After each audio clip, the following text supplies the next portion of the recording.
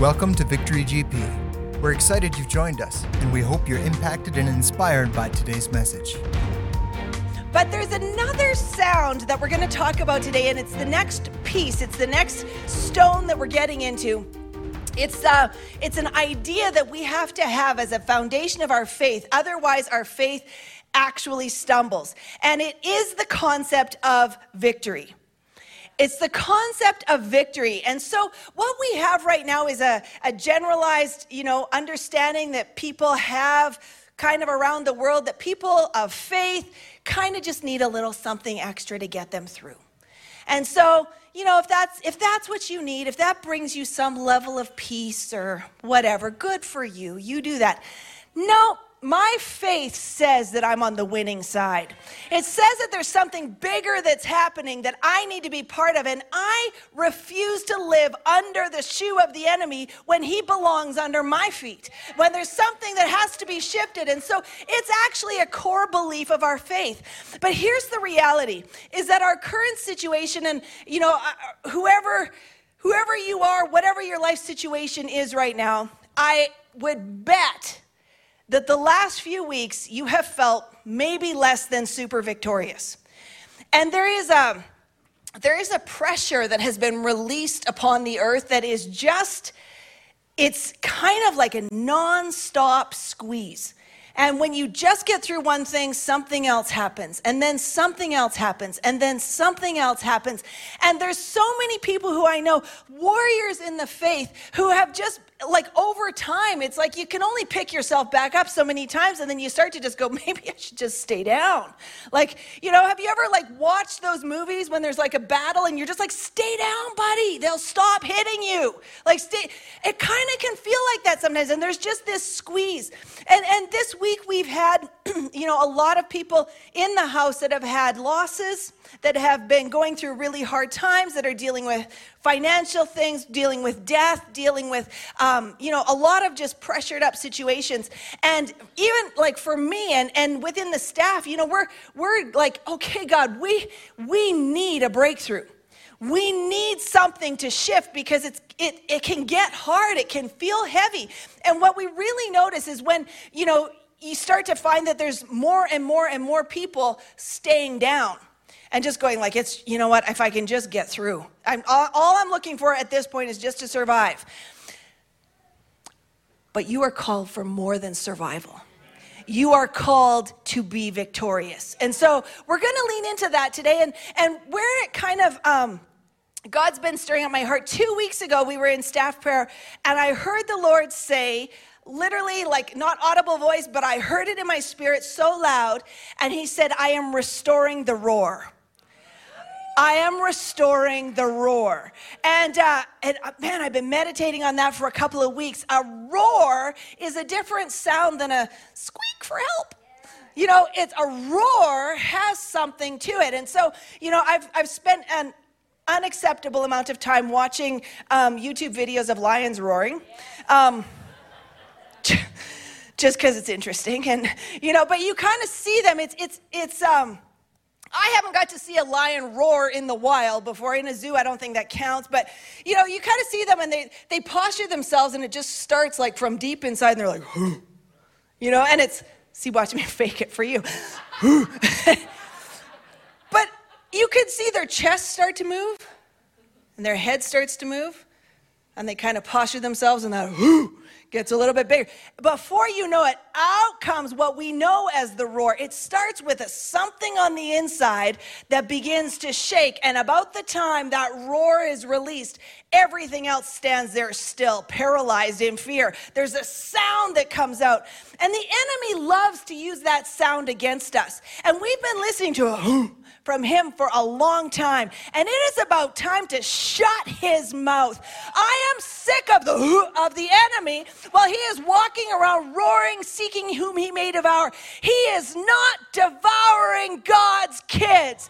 This is not the time for that. And so we have to release a counter roar. And there is a roar of the Lion of the tribe of Judah that sounds louder and stronger and more ferocious than anything the enemy has to offer. But we have to stir it up.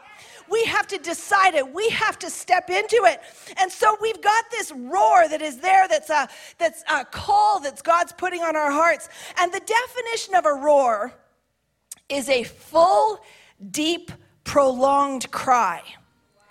A full, deep, prolonged cry. Great in intensity. There's a rumble that has to be released. And I'm telling you, this is not a pick on the church in any way. I pray that you are encouraged in the same way that I am being encouraged in the Lord right now. That it is time for the church to rally. We have to get together. We have to not just ask God for some assistance, because we're really under it, Lord. If you could we need to shake heaven. We need to push it. The gates of hell will not prevail against a church that is releasing the word of the Lord. The gates of hell will not prevail as the kingdom of God advances. We have to actually decide to advance. And I believe it's time for us to not be okay with some of the things that are squeezing down on us. And one of the things that I think is so obvious is whatever your viewpoint is on many of the current situations, it is very obvious that there is a spirit of division that has been released upon the earth, and particularly within the church. And why would that be? See, Acts 2 talks about a group of people that were together in one accord, and the roar of heaven started. The roar of heaven started. There was a move of the Spirit that came when people dwelt together in unity. And there is something in this moment where we have to come together. When we hear that somebody's under it, somebody's been attacked, somebody's dealing with this, we don't just go, oh yeah, I'll pray for you. That's really sad. And man, that makes me scared now too. And boy, this is really hard. There's just a lot of hard things. No. You know what? If you're too weak to fight right now, I will fight with you. I will fight for you. I will stand there and let's roar. Let's get in the face of the enemy and tell him who our God is. And I believe God is doing that right now. He is awakening the roar. There is a sound. There is a move that's supposed to happen. And it isn't always happy. You know, usually the roar is released through some sort of pain. It comes through some sort of pressure. It comes through some sort of squeeze. We don't cry out to God until we need him. We don't cry out and contend for one another until we actually get tired of it, until we get tired of the fight. And the squeeze, this sound has come out all through history. And we can read back in the Bible, we read about, we love the story of Samuel being born and how Hannah, released this prophet of God upon the earth, and he was God's voice upon the earth for people to hear what God was thinking and saying and doing and intending. But Hannah got to the point where she was just over being barren. She just couldn't do it anymore. And she didn't whine to her husband. She didn't whine to the other wife that was in the picture. She didn't go and sit around and complain with her girlfriends. She got to the altar of God and she got on her face, and there was something that came out on the inside of her, and it wasn't even loud. In fact, her lips were moving, but it was like a silent cry, a silent roar that shook heaven. And something was released in that moment. And it's so common for that to happen. It's so common, according to the word, to see places where there was a major move of God released when somebody released the sound. And God says when he released Egypt, when he sent Moses to come and get Israel out of Egypt, he said, your cry has come to my ears. It had to get bad enough that their cry came to his ears, that people decided God is our only way out. Even Jesus on the cross, there was a cry. It says that he pushed himself up and he cried out, it is finished. And he released something. He released a roar that shook things. There is a time when even if it's coming through hard times, there's a squeeze upon your life. There's a pressure upon your life. It is time to cry out. It is time to get aggressive. It is time. No, I'm not talking about just being in turmoil all the time. I'm saying there's something on the inside of us, and I bet every person in this room feels it. You feel like you could blow at any minute.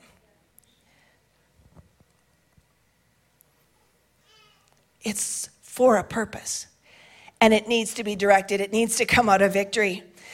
So when we're going through our foundations class and the stuff that Pastor George has been teaching, the week that he covered last week on prayer, the week following it is on victory. And it actually is talking about the victory that we have over temptation, over sin. It gives specific scripture verses like 1 Corinthians 10:13. God is faithful, who will not allow you to be tempted beyond what you are able, but with the temptation will also make a way of escape that you may be able to bear it. It's a basic idea of victory. It's one of the ways that we can most quickly apply it because we're all faced with temptation. And so when we apply victory to temptation and we experience, wow, God did give me a way of escape. He did make a plan for me. He did make room for me. And I experienced that victory. That's not the end of the story. It's meant to give us an appetite for what other places should I win. That's just the starting point. That's just a beginning space. James 4:7, therefore submit to God, resist the devil, and he will flee from you. Okay, I can deal with that on my up-close personal cravings, on the sin issues of my life that I'm looking for a way of escape on, the temptation issues that I'm facing. I can submit to God, resist the devil, and he will flee. Now I apply it to the rest of my life. And I believe this is one of the key things that we have to lay hold of in our own lives, teach our children, model in our families, live out in public. It's a core thing that I am not less than because I'm a Christian. I actually have moved into a place of victory that should change my life. It should change how I approach everything. I am not a victim. Some just need to erase that phrase from your vocabulary. Period. This kind of victory, it's not about something that we do or something that we earn. It's about a position that we have. A position that we have. It's a position that is seated together with Christ in heavenly places. A position of I am above.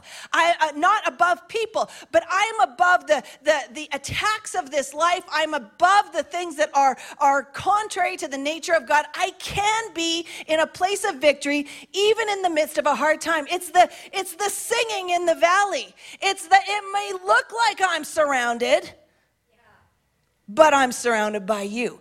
I know that it might look bad right now, but I know God's on the throne. It might look bad right now, but I know God's got me. It might look bad, but I know where I'm headed. I know, the Apostle Paul said stuff like to live is Christ, to die is gain. I'm good. What is that? That is a victory mentality. I'm not talking about our church victory, right? You're getting that. It's a victorious mentality of a believer. It's somebody who knows no matter what, death has lost its sting. There's nothing that has a hold over me anymore. I get to be in that place. And so we want to understand that position today. We're going to walk through this in a couple ways, and I'm praying that your roar is going to get restored today. That your roar is getting restored. Those who even, you woke up this week and you rolled over and you're like, oh, dear Jesus. Still here, huh? Okay. This is for you today. For those who have, every time you see a flash of light, you're like, oh, let it be the rapture. This is for you today. As long as you're here, you've got an assignment, so let's do it in victory, right? And honestly, we get to have a hope and a future that we can live out of. So it's possible even in the midst of hard things. And honestly, the Lord just leaves us in a place where the mountains, the valleys, he walks us through. When we stay in him, we can be victorious all the time. So number one, here's your lightning bolt point. We are victorious. We are victorious. This is the thing. So I'm going to give you a ton of scripture, and the idea, we're not going to spend a lot of time digging it all out. I want you to meditate on this. Now, you need to be concerned. Like Pastor George said, if I say anything that's not in the word, throw it out on the way out. That's what he said. This is the truth. If you're hearing somebody preaching a message on 3 words that are taken out of context from the middle of nowhere, maybe don't build your life on it. But I want to show you enough scriptures that this is the truth. If it's layered upon layer upon layer upon layer, it is something you can take to the bank. It is something you should build your life on. It is a stone that should be part of your family altar. And victory is one of them. 2 Corinthians 2:14 is one of them. It says, "Now thanks be to God who always leads us in triumph in Christ." And the passage, the context about this, the Apostle Paul's talking about the direction of his life, the things that they're doing. He's talking about calling. And he says, praise be to God who always leads us in triumph. It's not even sometimes maybe hopefully. It's like if I'm trusting God with my calling, with my life, with the directionality of my life, he will lead me in triumph. He will lead me in a place of victory. 1 Corinthians 15:57. "But thanks be to God who gives us the victory through our Lord Jesus Christ." And this passage is talking about sin and death, and it's talking about how death has been conquered by Jesus. Praise be to God who gives us the victory. It means that we actually have to take it. If something is being given to us, we have to take it. But when we take it, we have it. It means if we die, we have victory. Death loses its sting. Romans 8:35 and 37. In Romans 8, if you want to just spend some time meditating on victory, Romans 8, the chapter is every verse matters. But verse 35 and 37, "Who shall separate us from the love of Christ? Shall tribulation or distress or persecution or famine or nakedness or peril or sword?" Verse 37, "Yet in all these things we are more than conquerors through him who loved us." It's not saying that, man, everything's going to be perfect. You know Jesus, so now your life is just going to be golden every single day. It says nothing is separating me from the love of Christ. If I have the love of God in me and I can access him, it's enough. It's everything. And I actually am experiencing being more than a conqueror. I actually am living in a place of the kind of satisfaction that doesn't really matter what you do to me. Doesn't really matter what circumstances are. Doesn't really matter how things flop around in my life. I am more than a conqueror. I mean, I know that's weird to say that, just, to Walker, how you doing today? I am more than a conqueror. But you know what? Maybe we need to get weird. Maybe we need to say some stuff like that. I am more than a conqueror. My life might just look like junk right now, but I'm more than a conqueror. I am victorious in Christ. I am seated above in heavenly places. I actually have been given the triumph to walk in that Jesus paid for. Romans 8:31, "If God is for us, who can be against us?" That's a good verse. It doesn't say that your life is going to be perfect.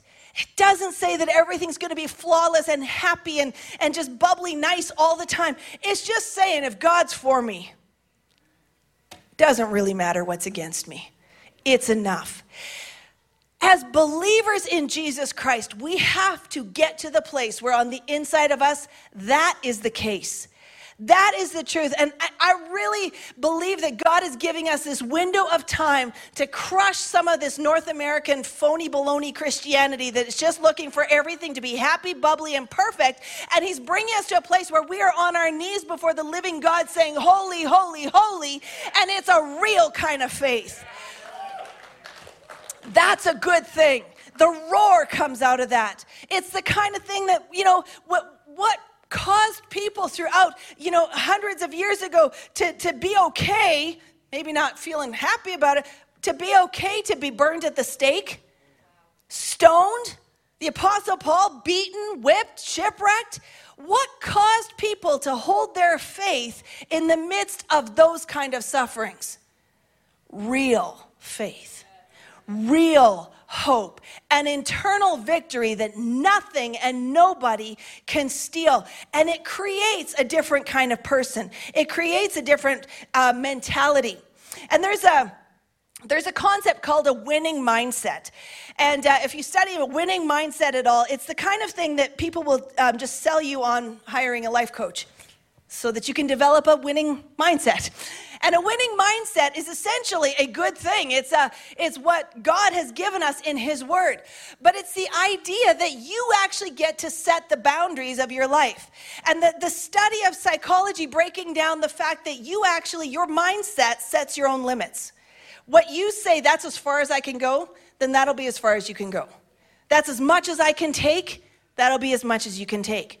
And so they recommend, if you are looking for a winning mindset, you want more out of life than you seem to be able to get, then you need to hire somebody or spend time with somebody or create a space in your life where you're repeating things, you're studying things, you're creating an understanding of more. You're teaching your mind to expect more, to have a winning mindset. So what's interesting about this is that it's the very same thing that the word tells us to do, to set our mind on things above, not on things of the earth, to be transformed by the renewing of our mind, that we actually have the mind of Christ. So we spend time in scriptures like these digging out the truth so that even though prior to this my experience may not have been very winning, it can change.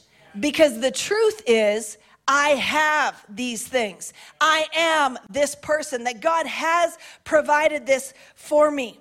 Romans 8:18 says, "For I consider that the sufferings of this present time are not worthy to be compared with the eternal glory which shall be revealed in us." He says in 2 Corinthians 4:16-18. It's a lot of scripture, right? Note takers, keep up.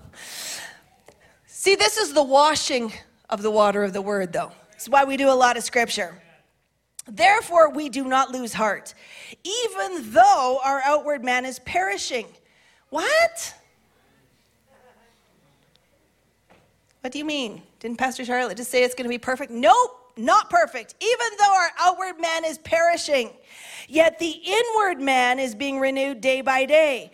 For our light affliction, which is but for a moment, is working for us a far more exceeding and eternal weight of glory. Notice that this momentary business is being outweighed by the eternal thing that's happening on the inside.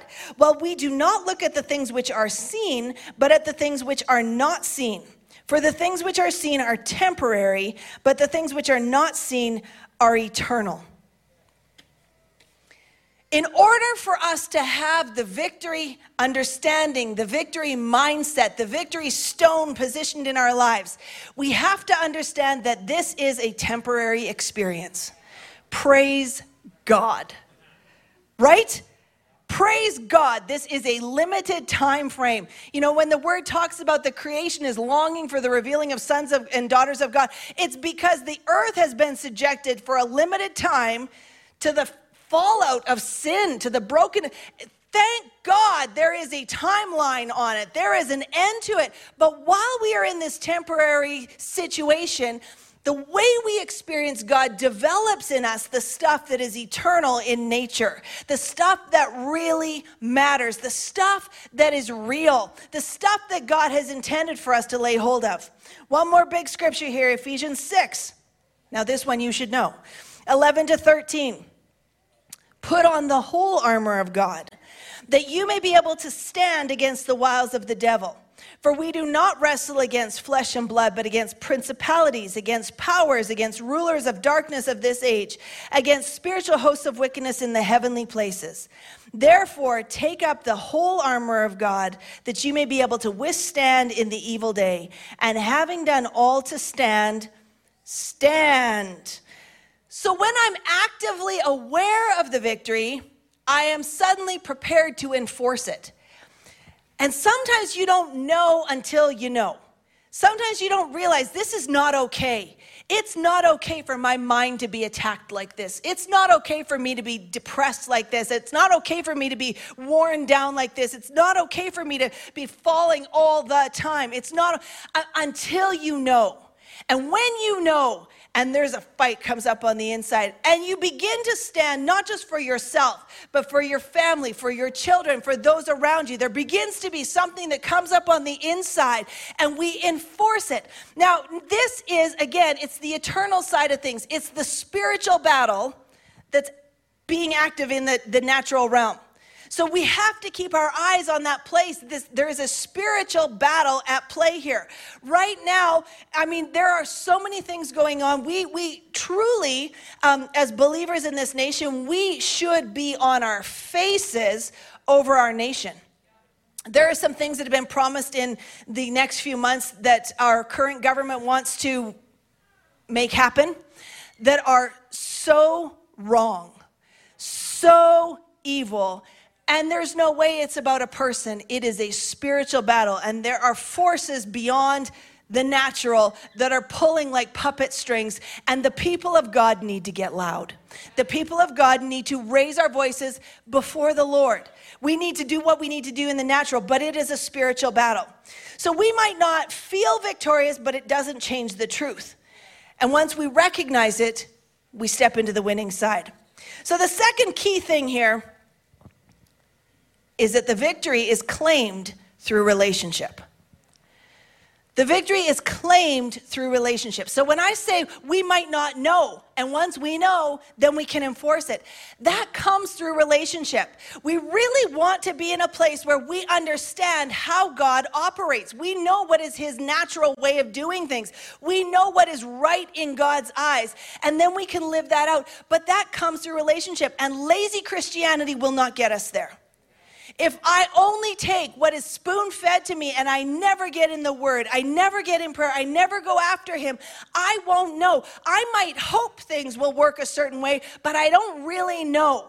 And so it's the same thing as, you've got your 4x4 or whatever, going out into the woods. You don't want to put yourself in a risky situation unless you know what your vehicle can handle. You know what this quad can do. You know where it can go. Whatever. I'm out the other day with Walter. It's been a long time since you heard a Walter story. I've been taking Walter walking all summer long to places where he can go off leash and he just pees on everything and he's so happy. It's, the best hour of his life. And but now the trails are closing, and so we got to come back in town where the people are, the other dogs, and it's like walking Satan. It's something else entirely, and so there's all these other people out there with their well-behaved dogs, and they're coming towards us, and Walter's like straining at the leash and making weird sounds out of his throat, and he looks rabid. He's not. He's just really excited and loves everybody and whatever. And so people are like, well, I think it's okay. My dog's friendly. And I'm like, I think mine is too. Honestly, he hasn't been with any other dogs all summer, so I don't really know what he's going to do in this moment. And I realize that I need to take him to more places in controlled settings where I can experience him with other dogs, and then I'll feel more confident, because they're like, you could just let him go. I'm like, can I? Not sure I can I don't think I can do this. I need to know how he's going to behave. It's similar. God's way grander than Walter. But I need to know how God acts, how he moves, what he says. And it comes from experiencing him in these up-close personal situations. It's engaging him on the little things so that when the big things come, it's an automatic reaction that comes. It's basically what we call, in natural terms, a muscle memory. And there's this interesting thing. Muscle memory is this, idea that if it's the wax on, wax off theory. But the idea, if you do something enough times, you just can do it without thinking about it. So the difference between when you first get your learner's license and you're paying attention to everything, and down the road where you can drive from here to Valley View and forget how you got there because you're just lost in, right? Something happens where your brain actually starts to process differently. And the idea is that it's not muscle memory in your actual, muscles. It's that as your muscles do things on repeat, your brain creates a system that goes, next time we experience this, we'll know what to do. And it creates this network. So in the same way with the things of faith, the more we do it, the more we spend time in the Word, the more we come to God first, the more we pray, the more we engage him, our mind is being renewed, and it's very quickly responding. It knows exactly where to go when something happens.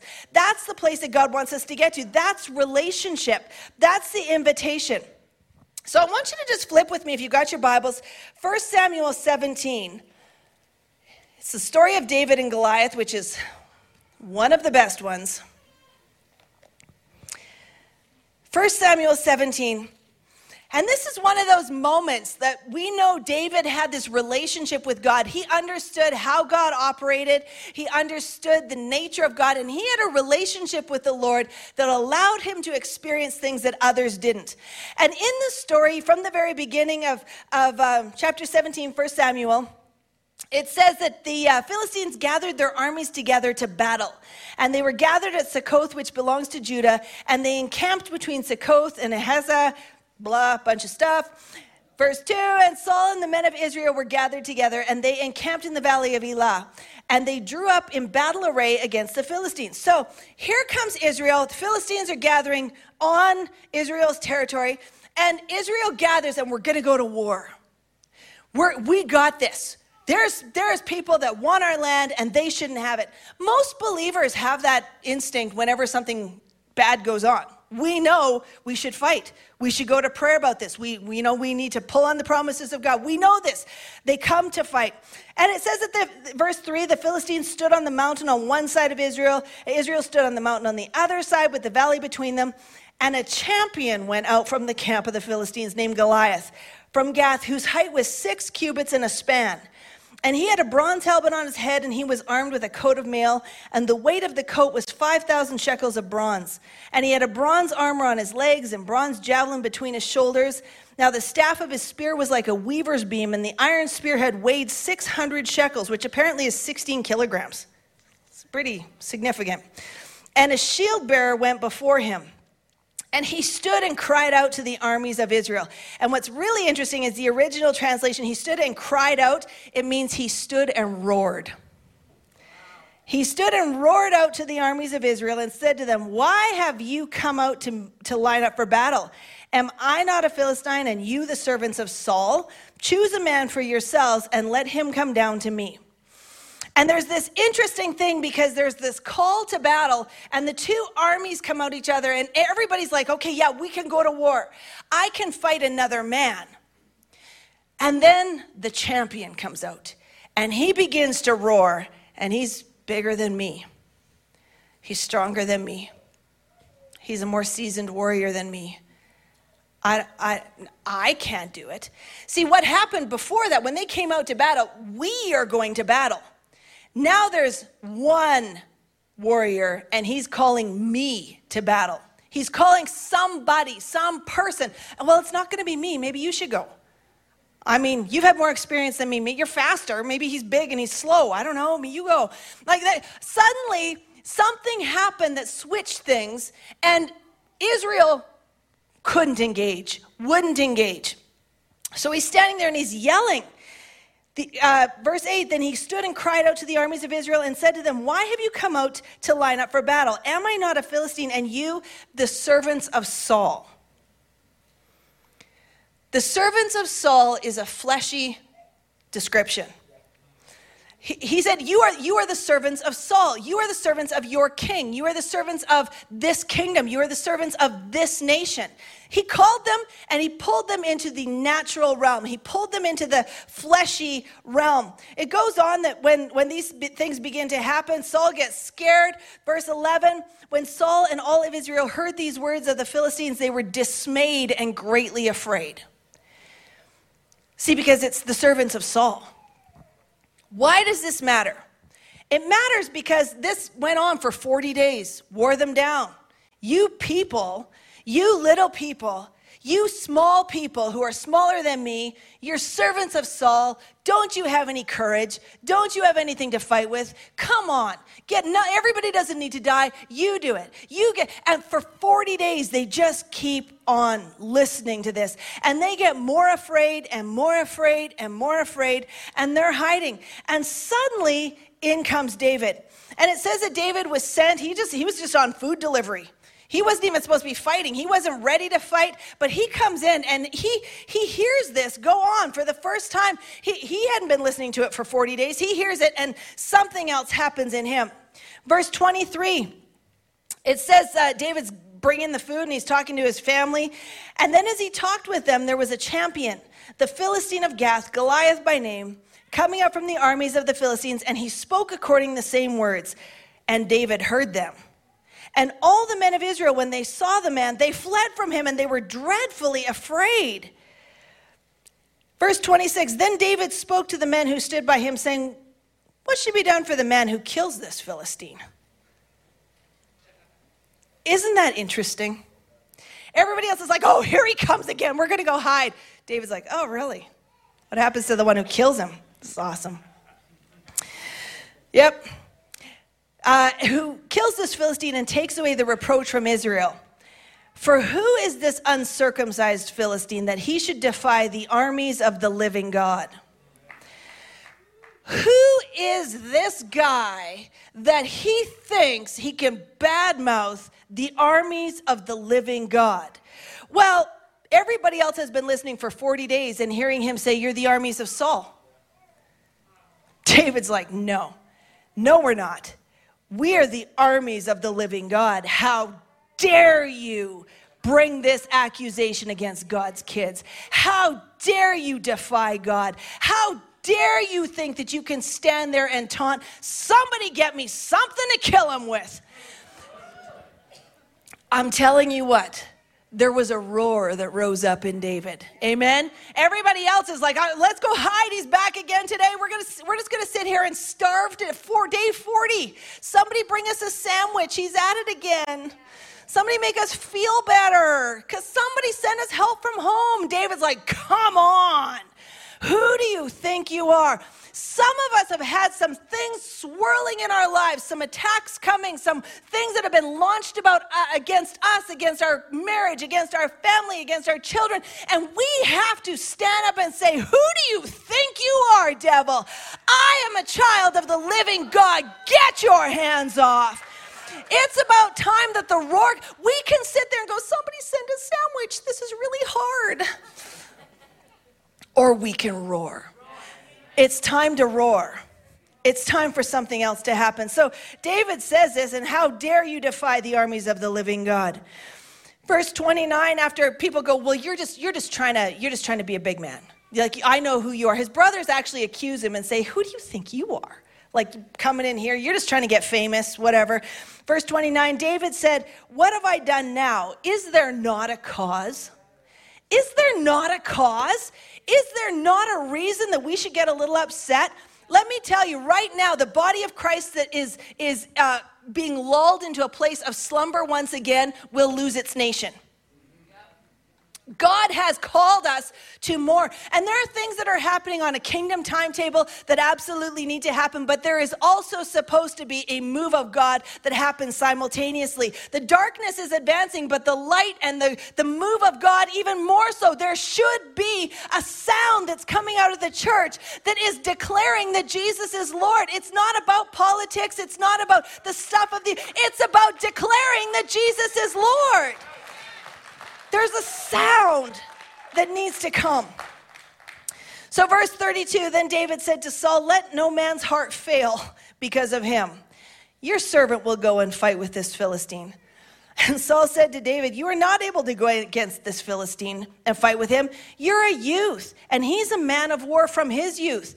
You can't do it. Honestly, it's just the way things are. You're not very old. You don't know that you're a failure yet. But let me tell you,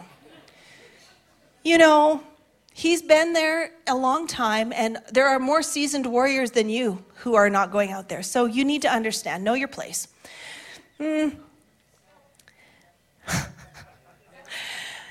Yeah. But David said to Saul, verse 34, your servant used to keep his father's sheep, and when a lion or bear came and took a lamb out of the flock, I went after it and struck it and delivered the lamb from its mouth. And when it arose against me, I caught it by its beard and I struck it and killed it. Your servant has killed both a lion and a bear, and this uncircumcised Philistine will be like one of them, seeing that he has defied the armies of the living God.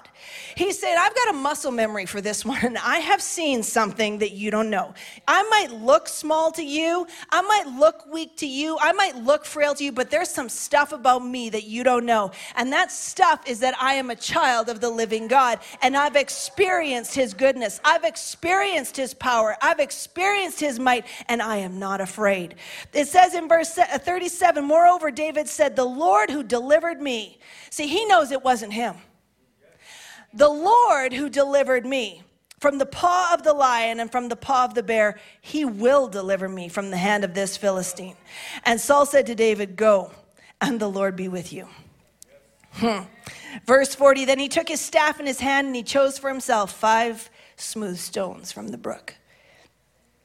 He put them in a shepherd's bag, in a pouch which he had, and a sling was in his hand, and he drew near the Philistine. So the Philistine came and began drawing near to David, and the man bore the shield, went before him. And when the Philistine looked and he saw David, he disdained him, for he was only a youth, ruddy and good looking. So the Philistine said to David, am I a dog that you came to me with sticks? And the Philistines cursed David by his gods. It's a spiritual battle with a physical manifestation. And the Philistine said to David, come to me, and I will give your flesh to the birds of the air and the beasts of the field. Roar. Come on. Birds are going to eat you today. See, the enemy prowls around like a roaring lion, seeking whom he may devour. That's a pretty scary statement. Can you imagine David gets up close and he's like, hi, sir, who do you think you are? You know, like up close, and this guy starts saying to him, taunting him. And then verse 45, then David said to the Philistine, you come to me with a sword and a spear and with a javelin, but I come to you in the name of the Lord of hosts, the God of the armies of Israel, whom you have defied. And this day the Lord will deliver you into my hand, and I will strike you and take your head from you. And this day I will give the carcasses of the camp of the Philistines to the birds of the air and the wild beasts of the earth, and all the earth may know that there is a God in Israel. Roar! Come on! There is something that is supplied for us, that God has given us, that the word tells us you are victorious. The word tells us that fear is no match for the love of God. The word tells us that death has lost its victory, that it's lost its sting. The word tells us that we are more than conquerors. The word tells us that nothing can separate us from the love of God. The word tells us that even when things are bad, when there's hard things happening, there's struggles on every side, something eternal's happening on the inside. Go ahead and work it out in me. There is a roar in the people of God that needs to be released. We need to recognize that there has been a constant, 40 days Goliath did this, wearing them down with his noise. It's about time we stand up and say, shut up, devil, enough. I am going to drown you out with the roar of heaven. I am going to drown you out with my praise. I'm going to drown you out with the word of God. I'm going to drown you out with prayer. But I am done listening to this noise. We need to gather our sticks and our stones. And we select that stone. Lord, what's the weapon today? Which one of these stones would you like to use today, God? And I believe the roar sounded a whole lot like whoom, whoom, whoom, whoom. And that breathing, sneezing dragon on the other side was no match for the roar of heaven that came out of that sling. This is what God's calling us to. Verse 49, then David put his hand in his bag, and he took out a stone, and he slung it, and struck the Philistine in his forehead, so that the stone sank quickly, and he fell on his face to the earth.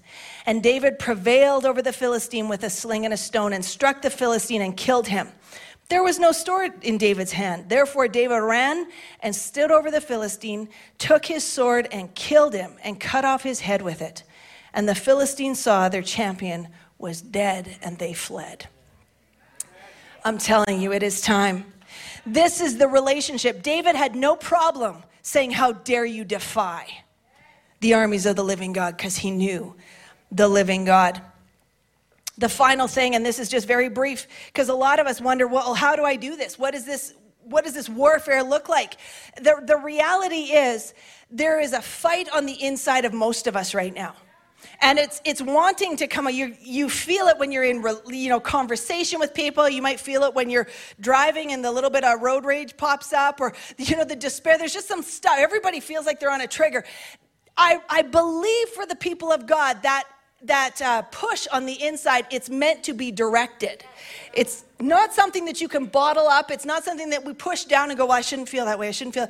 No, if you're angry about injustice, if you're upset about the abuses that are going on, if there is a cry on the inside of you to see people restored and healed, to see something break through, then let that sound come out. It's got to go somewhere. It shouldn't come out in a natural way. It's meant to come out in the spiritual. So the third thing is the victory is spiritual with natural benefits.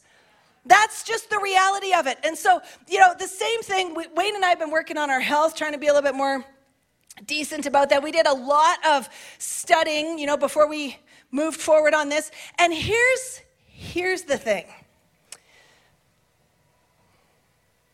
It always comes down to what you eat, what you do, and calories in and calories out. And as much as we would love a pill that would just make everything go away, it doesn't really exist long term. There's just some basics of how human bodies work that if we're going to take care of ourselves and we're going to steward well, we need to be careful about what we take into our bodies. We need to be, exercise. We need to be healthful. We need to just take care and be good stewards of what God's given us. Spiritually speaking, people are like, yes, give me an anointing to roar. Okay, so 3 key elements of the roar. A, prayer and intercession. B, declaring and enforcing the word. C, praise and worship. These 3 key elements are the core of everything. If we want to experience God, we live out of relationship in these basic things. And as much as we would all love there to just be some download from heaven that changes everything, we have to decide, God, I feel this roar on the inside of me, and I need to point it somewhere. I'm going to come into prayer. I'm going to intercede. I'm going to engage you. I'm going to ask you. I'm going to talk to you. You're my Father. You're coming to meet with me. You want to meet with me. I'm going to talk to you about it instead of everybody else. I'm coming and doing something with what I feel on the inside. Literally, it might come out in just a cry or a groan for a little while. That's okay. Go with that. But spend some time talking to him. This is the basic thing that he calls us to. Psalms 34. 15 and 17 says, the eyes of the Lord are on the righteous, and his ears are open to their cry. The righteous cry out, and the Lord hears, and he delivers them out of all their troubles. He hears it, and he delivers. But if we don't cry out to him, we just cry out to everybody else, nothing happens. We take what is going on inside and we funnel it and we roar in the right direction. We shake heaven with the sound of what's going on in our hearts. That's the call. That's the basic stuff. When we say, I don't really like prayer, we just don't get it. Try anyway. Spend time with him. You can pray, in your truck. You can pray in your house. You can pray walking. You can pray standing up, sitting down, on your face. You can pray in lots of words, and you can pray in a cry. You can pray in King James, or you can pray in normal language. Just pray. Just talk to God, just intercede, just care enough about what's going on around you that you're willing to lend your voice to the sound of heaven. Because here's the reality. We pray our heart, but we also pray the word. And so declaring and enforcing the word. 2 Timothy 3:16, all scripture is given by God. It is profitable for doctrine, for reproof, for correction, and for instruction in righteousness. The word reproof means it's evidence or proof. It means that the word of God, when I come into prayer and I begin to start engaging God and I'm in the word, I start giving proof that this is what is real. This is what is true. This is what I'm standing on. And I talk to God about it, and then I start declaring it over my house. I declare it over my marriage. I declare it over my kids. I declare it over my neighborhood. I circle City Hall if I have to and declare it there. I declare it over my nation. I declare the word of God because it's useful for proof and evidence that this is what God has to say about the situation, and I'm listening to his voice instead. The other word there is it's for correction. And the word correction there means to straighten up again. Wow. The word of God is helpful to help us straighten up again. That this bowed low, I don't know how much more of this I can take. Well, the word of God is going to straighten you back up again. And you are going to stand there and you are going to declare the word, and the word is going to do something. How do I know? Isaiah 55:11. So shall my word be that goes forth from my mouth. It shall not return to me void, but it shall accomplish what I please, and it shall prosper in the thing for which I sent it. When I return the word of God back to him and I declare it, it does not return void, but it accomplishes something. The word of God, this is not just to make me feel better. It changes things. It changes atmospheres. It changes situations. It causes me to go, when I'm in the word and I find out this is what is normal in God's eyes. This is what is right according to his design. Everything else needs to bow. And I get aggressive and I declare the word of God. The final thing there is praise and worship, which happens to be one of my faves. And so the concept of praise and worship comes from the heart. Worship is a response to the love that you have for him, the love that he offers. But praise is very often a choice. And it is this: I will praise in the middle of my enemies. It's exactly what we sang this morning. And prayer begins to shake things. We know that the word tells us that the Lion of the tribe of Judah is Jesus. And Judah means praise. So Jesus is the Lion of the tribe of praise. It means when we praise, we are standing there and we roar. There is a sound from the Lion of the tribe of Judah that shuts the mouth of the lion who's been nattering at you. Imagine that skanky old lion has been standing there just hoofing at you for 40 days. It is about time to pin one through his eyes and move on. Praise, roar, intercede, do what is necessary to release the sound of heaven over your circumstances, over your situation. Psalm 43:5, why are you cast down, O my soul? And why are you disquieted within me? You want to know something interesting? The word disquieted there means to roar. Why are you roaring within me? I got a little something going on, right? That's what David's saying. Why are you cast down, O my soul? Why are you roaring within me? Hope in God. I will praise him. I shall yet praise him to the help of my countenance and my God. I can feel something roaring on the inside of me. Psalmist is saying, I can feel something roaring on me on the inside. Why are you doing that? Why do I feel like this? Oh, wait a minute. I'm going to praise. I am going to praise. Come on, this is the call that God's placed upon us. I'm going to have the worship team come. Final scripture for us to focus on here. Acts 2, 1 and 2. When the day of Pentecost had fully come, and they were all in one accord in one place, and suddenly there came a sound from heaven. And the word literally is, suddenly there came a roar from heaven, as of a rushing mighty wind. The word tells us that the Holy Spirit comes and he empowers us, that he gives us what we need. There's a groan, a sound, a roar even that comes out of the Holy Spirit's release in us.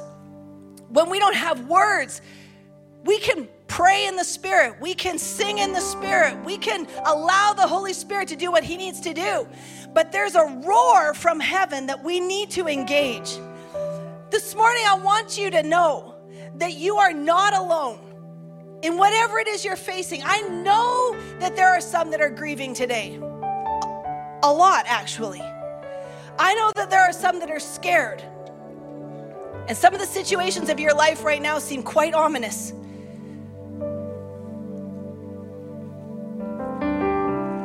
Some are tired. This has just been a long go. Standing in faith for a lot of stuff. And this today, I don't believe the Lord is saying do better. He's saying, I am about to restore the roar. We do our part. We're willing to engage. We put ourselves in position. We choose to spend some time in the Word. We choose to let it wash our minds. We choose to think what He's telling us to think. We choose to spend time in the relationship and actually meditate on the goodness of God and think about the times He's done it before. Like David, I killed a lion and I killed a bear. Who does this guy think he is?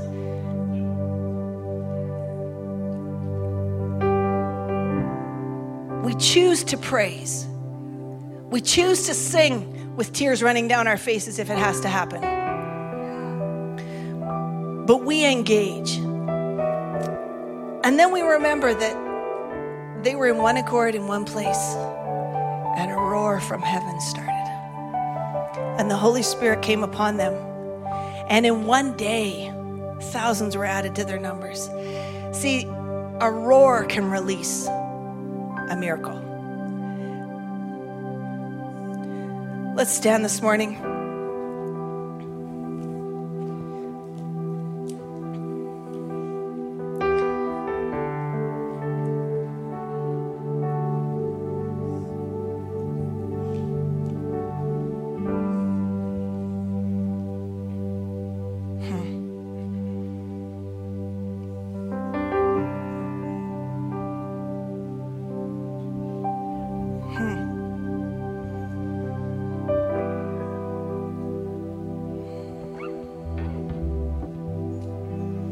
God, this morning as we stand in your presence, we thank you for your word. We thank you for layer after layer after layer of freedom that's presented to us, God. We thank you for the eternal hope that you offer us. We thank you for reminding us again, this life is just temporary. For some, it's a very, very short time. For some, it's longer, but even for the longest, it's still just a speck in the light of eternity. And so, God, today we thank you for helping us reposition our eyes to the eternal. We thank you that we can celebrate in the midst of the difficulties. We can move forward in the midst of the pressure. And we can declare the victory when it feels very scary all around us. But Lord, today we thank you that you've invited us to partake of the victory that you paid for. That you lead us in triumph. That you make us more than conquerors. Lord, we thank you today that if you are for us, who can be against us? Lord, we thank you that at the name of Jesus, every knee will bow. And so we thank you that every circumstance that comes contrary to your will and your word for our lives, it can be silenced. Lord, today I thank you for awakening the roar in your people. The sound from heaven, God, that resonates on the inside of us. Lord, we ask your forgiveness for any time we've taken what is meant to be a spirit roar and we've turned it outward to people around us, to circumstances around us. Lord, any places we may have caused harm even, we ask your forgiveness.